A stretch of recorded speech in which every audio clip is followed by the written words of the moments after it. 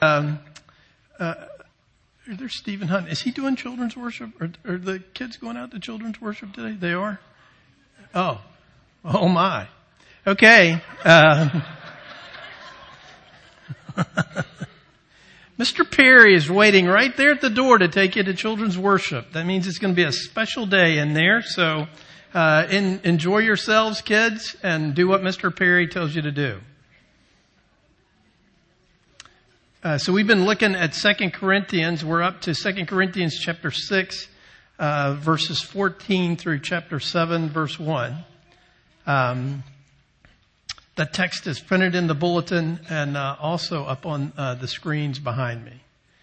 2 Corinthians chapter 6, verses 14 through chapter 7, verse 1.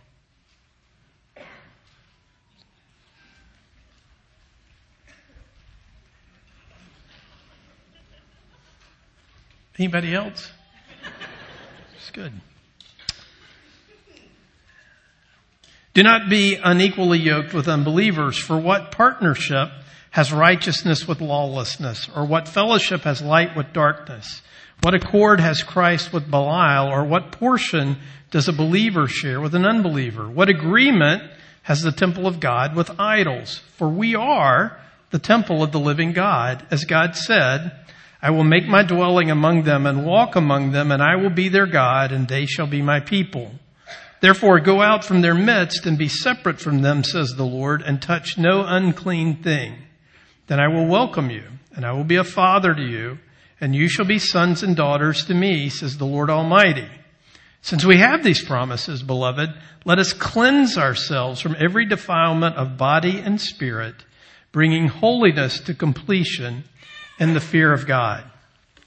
There's a friend that I have, and we talk several times a week, and our conversations are always wide-ranging and about the work that we do here together at the church and just what's happening in our lives with our families and our friends. And we almost universally will have a conversation. She'll be talking to me, and in the middle of the conversation, she'll be looking at me, and then she'll look away, and then she'll go, random, no transition, and then she'll tell me what she's thinking about is completely unrelated to the thing we were talking about. Something in that conversation spurred her to think, oh yeah, you were talking about the building schedule and it reminded me of horses, right? So we have that kind of conversation all the time. And I love those kinds of conversations because you never know where they're going to go. You never know where you're headed. They're high energy conversations. Well,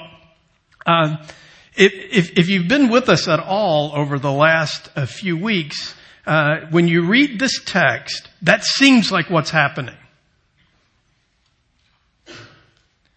Right? Because what's Paul been talking about? Megan, put my notes in there. So today's text in context, he just finished in chapter 6, the verses right before what I read. We've spoken freely to you, Corinthians. Our heart is wide open. You are not restricted by us, but you are restricted in your own affections. In return, I speak as to children. Widen your hearts also. Remember, Paul has been warring against these factions of people in the church who have said he is no apostle, that his authority is false, and that the fact that he has disappointed them and that he suffers and that he struggles disqualifies him. And so there's real division and real issues within the church. And so he says, in return, I speak as to children, widen your hearts also. And then the very next verses, do not be unequally yoked with unbelievers.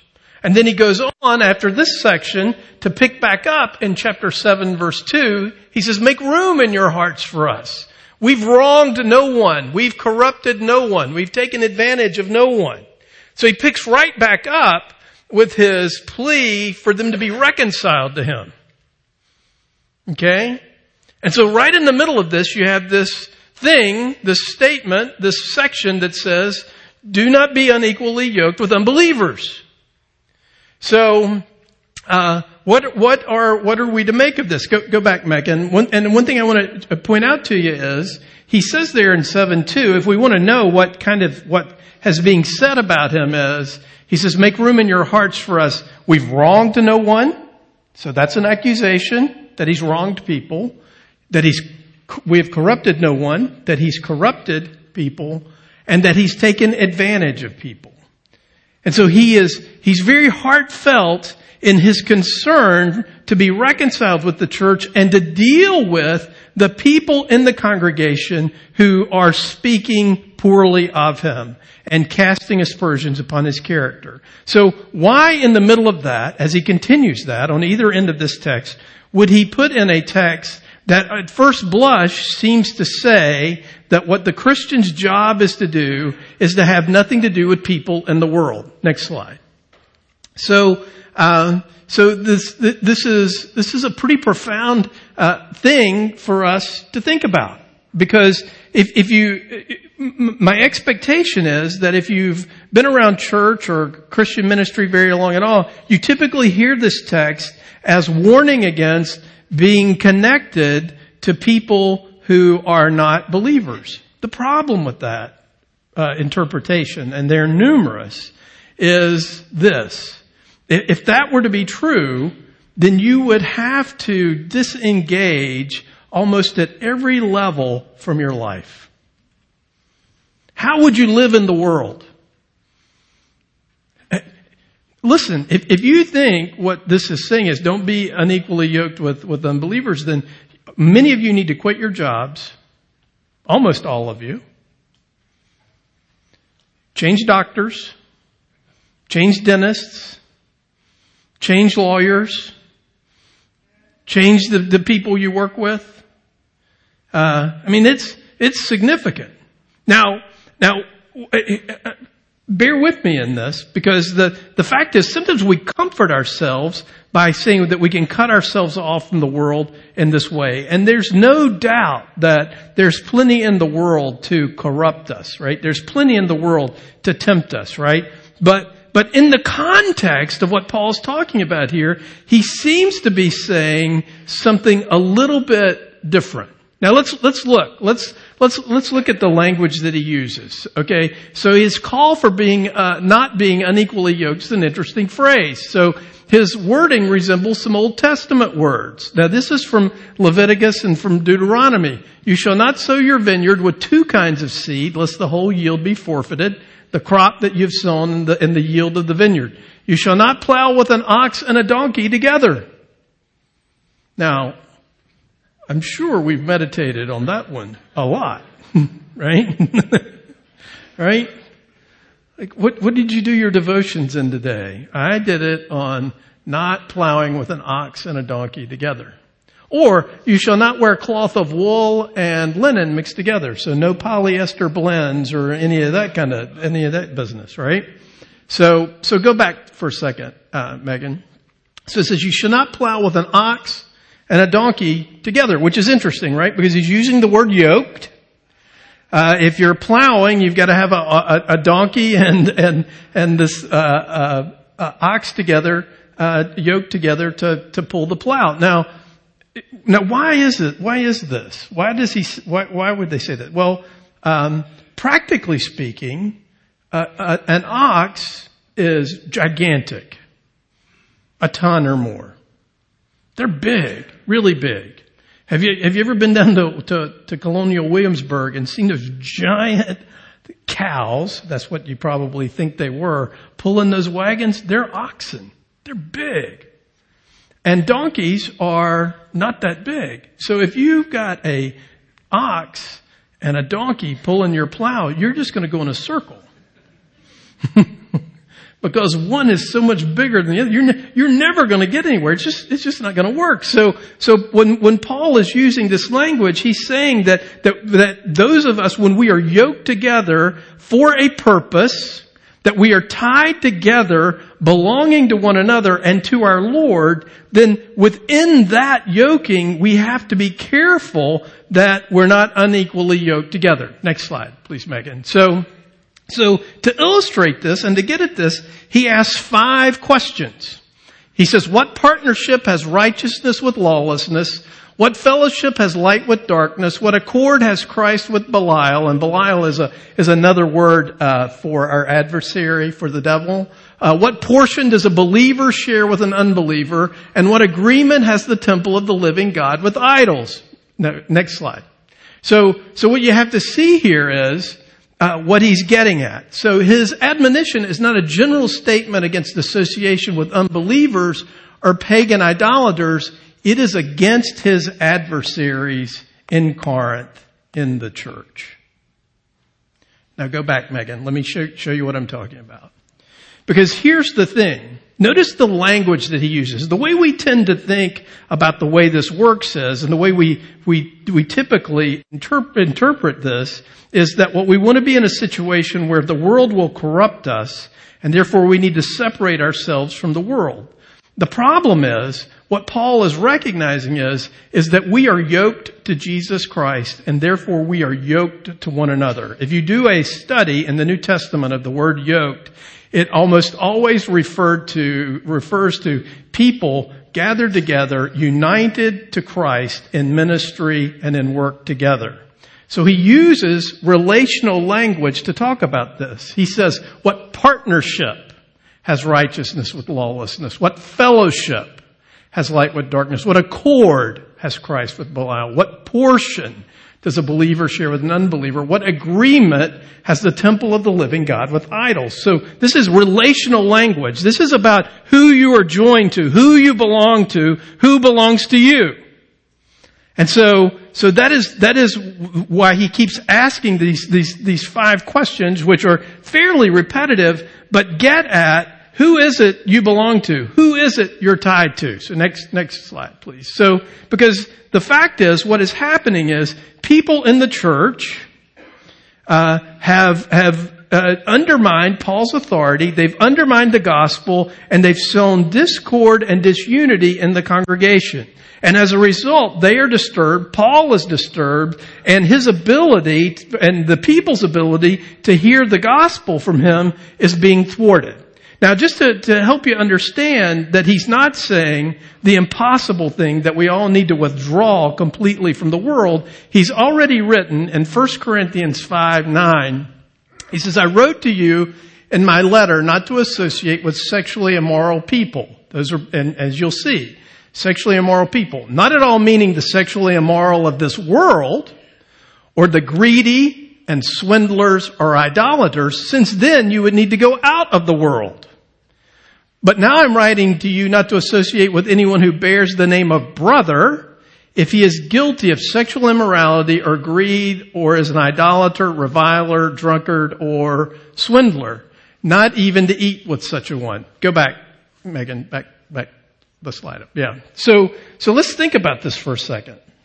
What he's getting at here is that within the congregation, within the church, within the yoke fellowship that we have with one another in Jesus Christ, we need to be very careful because the church belongs to Jesus. It is purchased with his blood, and that what God is doing in the church is something profound by not only reconciling men and women and boys and girls to himself, but to one another, and therefore building a community, a veritable temple that bears witness to and belongs to this God who redeemed us.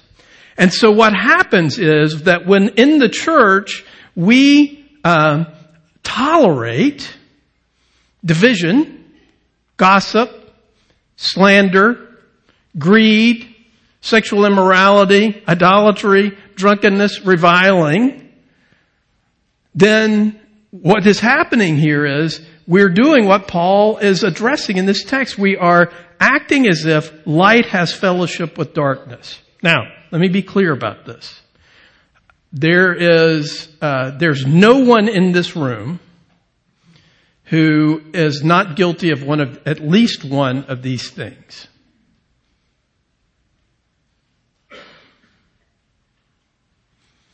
You may think, well, greed, that's pretty universal. Idolatry, I know some of you are idolaters because I've been with you at your kids' ball games, and I can tell you idolize their success. Revilers, all of us have spoken poorly at one time or another of one another. Right? Oh, and he goes on to talk about swindlers. Swindlers. Yeah. So what are we to make of this? Honestly, I think I wouldn't know how to live in the world if I had to cut myself off from all of these people outside in the world. So what he's getting at is within the church, we need to be very careful about what we tolerate and what we act as if it's okay.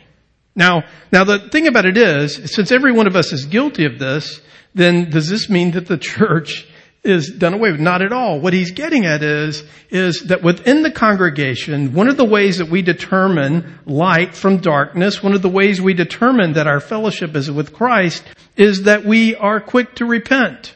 That one of the ways the church deals with this is that when sexual immorality or drunkenness or reviling or swindling or those sorts of things come to light, we call on one another and we hold one another accountable in the name of Jesus Christ because we are a covenant community, because we belong to one another, to repent of those things.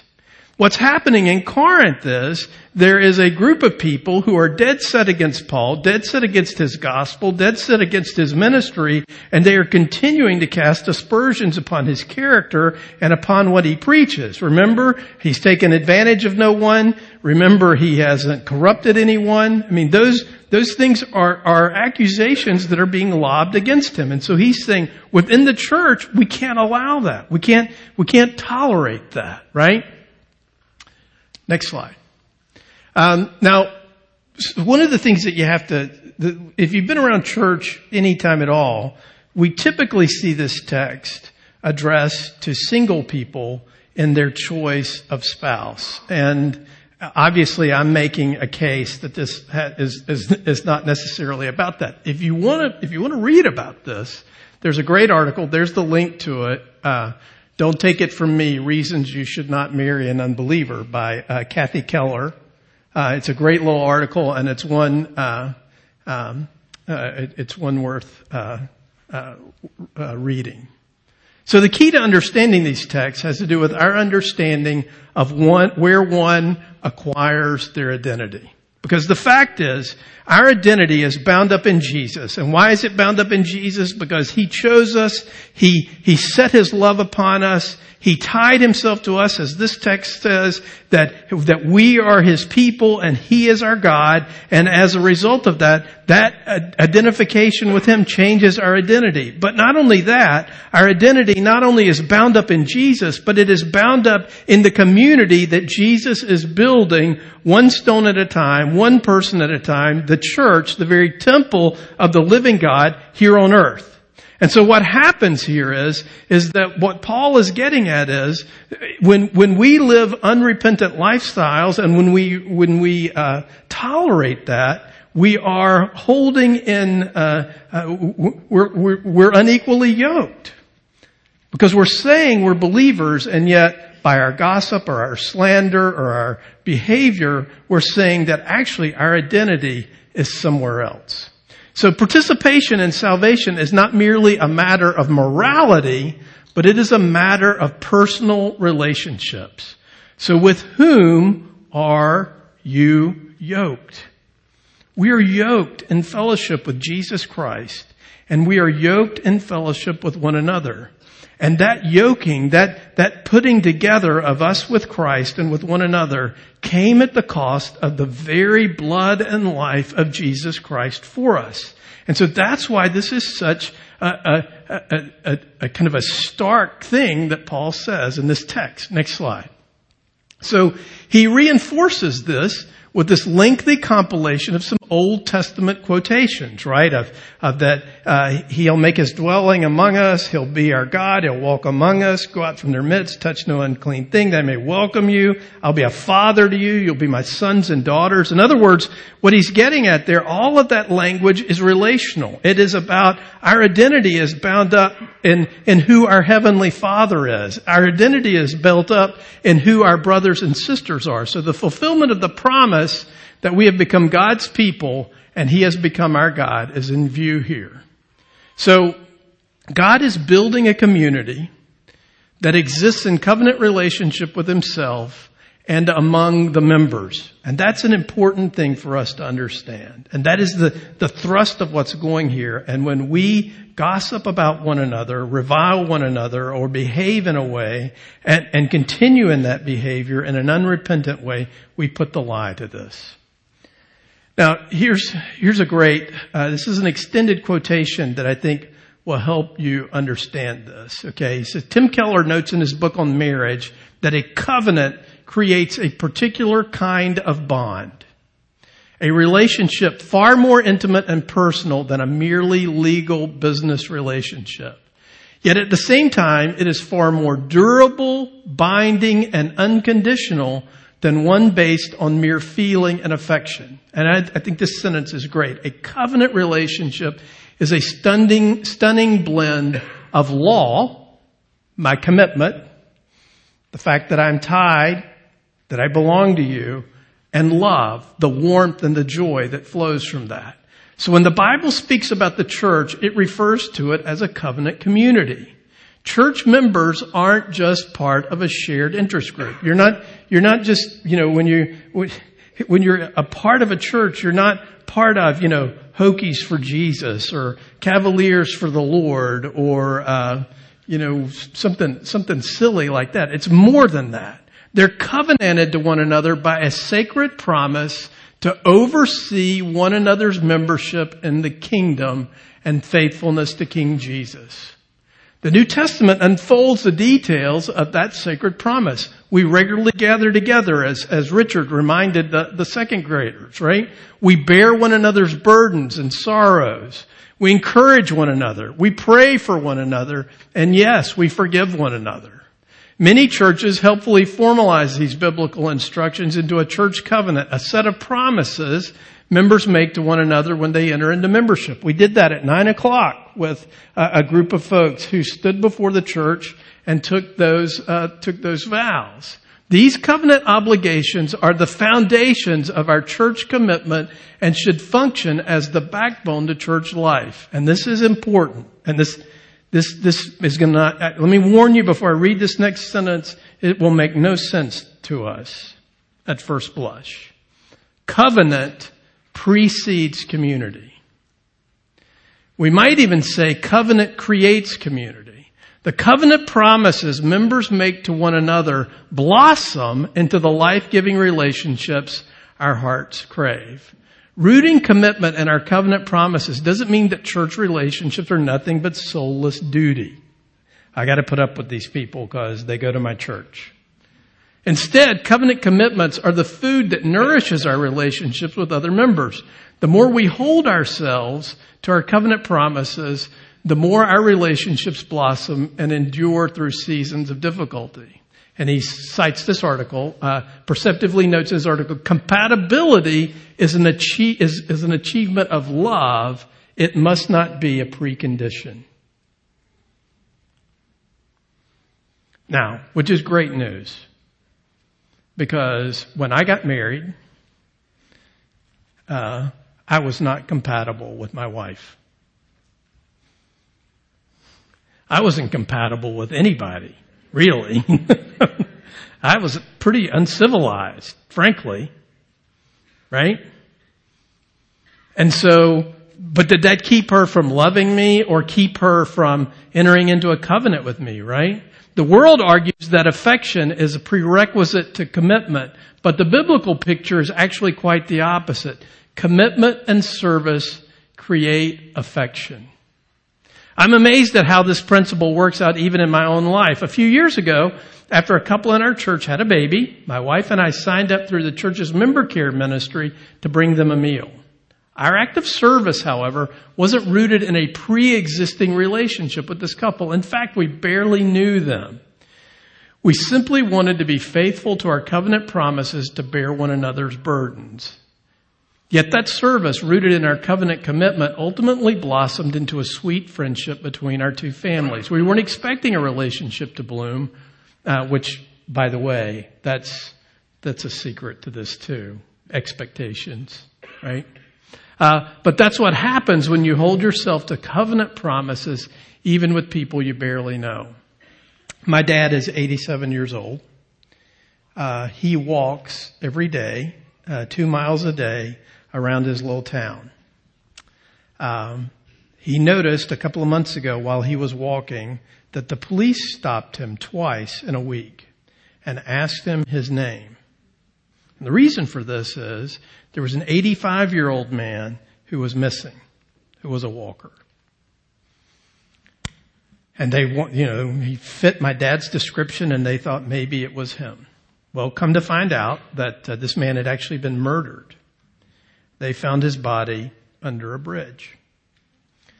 Well, a man who my dad did not know, who worships at the same church with him, has watched my dad go through the grief of losing his wife and the decline of old age these last few years.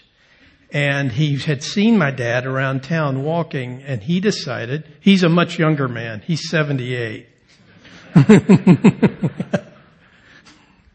that he would walk with my dad. And so he walks with my dad. They barely know each other. On Monday, my dad had surgery at 5 o'clock in the morning. Of course, 5 o'clock in the morning. And guess who sat with me in the waiting room? His walking buddy. Right? They barely know each other. He sees him, he's a part of my community, and I am tied to him in Jesus Christ, and so I'll do this.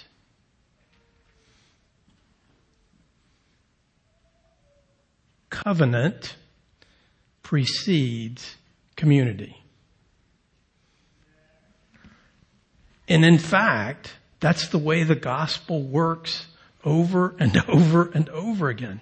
It is the love of Christ that comes to us that changes our orientation. It is the sacrifice, the atoning work that Jesus has made out of love to us, unilaterally coming our way, that changes our relationship and moves our identity into a covenant, a covenant body with this one who died for us. And therefore it binds us together. And because we are bound together in blood, we dare not trifle by reviling and gossiping and being unrepentant in the way in which we carry on our lives. Because what it begins to look like then is that in name only are we willing to be identified with Christ and His church, but in our words and in our behavior, we're doing something else. Next slide. So the issue here then is how we relate to one another within the community. And so the question that this text that Paul is asking the church there in Corinth is, do you want to resemble your Creator and Redeemer, or do you want to resemble your adversary? You see, that's the whole point of this series of questions that he asks in the text.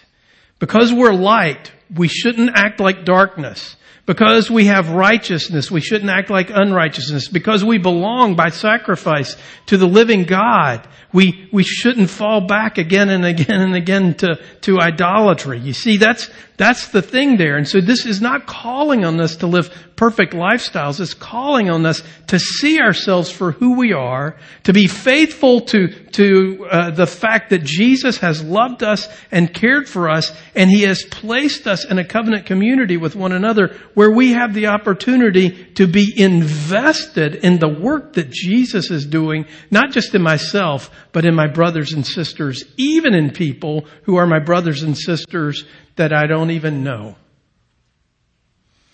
And so here's the thing. Here's the thing. As you think about the work that Jesus is doing in your life and the work that He is doing in and through you in this particular community, what do you want that to look like? Do we pray and crave that Jesus would make us look more like Him? Or do we simply fall back to, as these people in Corinth are doing, that guy is a corrupter, that guy's a user, my lifestyle doesn't matter. I can live in any way I want and still say, I'm a Christian. I belong to this church. And these people, as lame as they are, belong to me. It's a good challenge for us today to take and to consider exactly the nature of what it means that we have covenant blessings in Jesus Christ. And we have covenant blessings and obligations in the way in which we love and care for each other. Let's pray. Lord, we need a sense of this morning. I thank you that you have challenged in many ways the way we think about and the way we talk about one another, the way we think about our lifestyles and the way we think about our identity. I pray that you would, pray that you would help us. Lord, the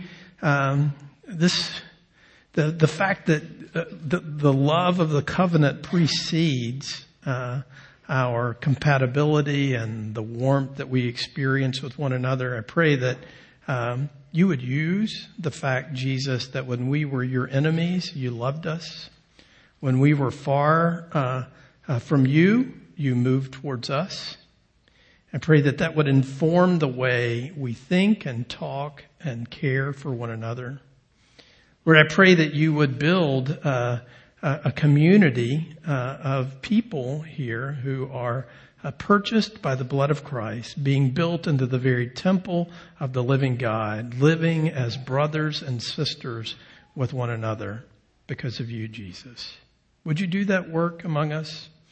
Would you bear witness to the supernatural work of the Holy Spirit and the gospel and the lives of people like us by building a kind of community that sees covenant, that obligation, as preceding any kind of warmth, really, any kind of great relationship, and that you would line our expectations up and line our understanding up with the cross, with your work, and with what you're doing in and amongst us.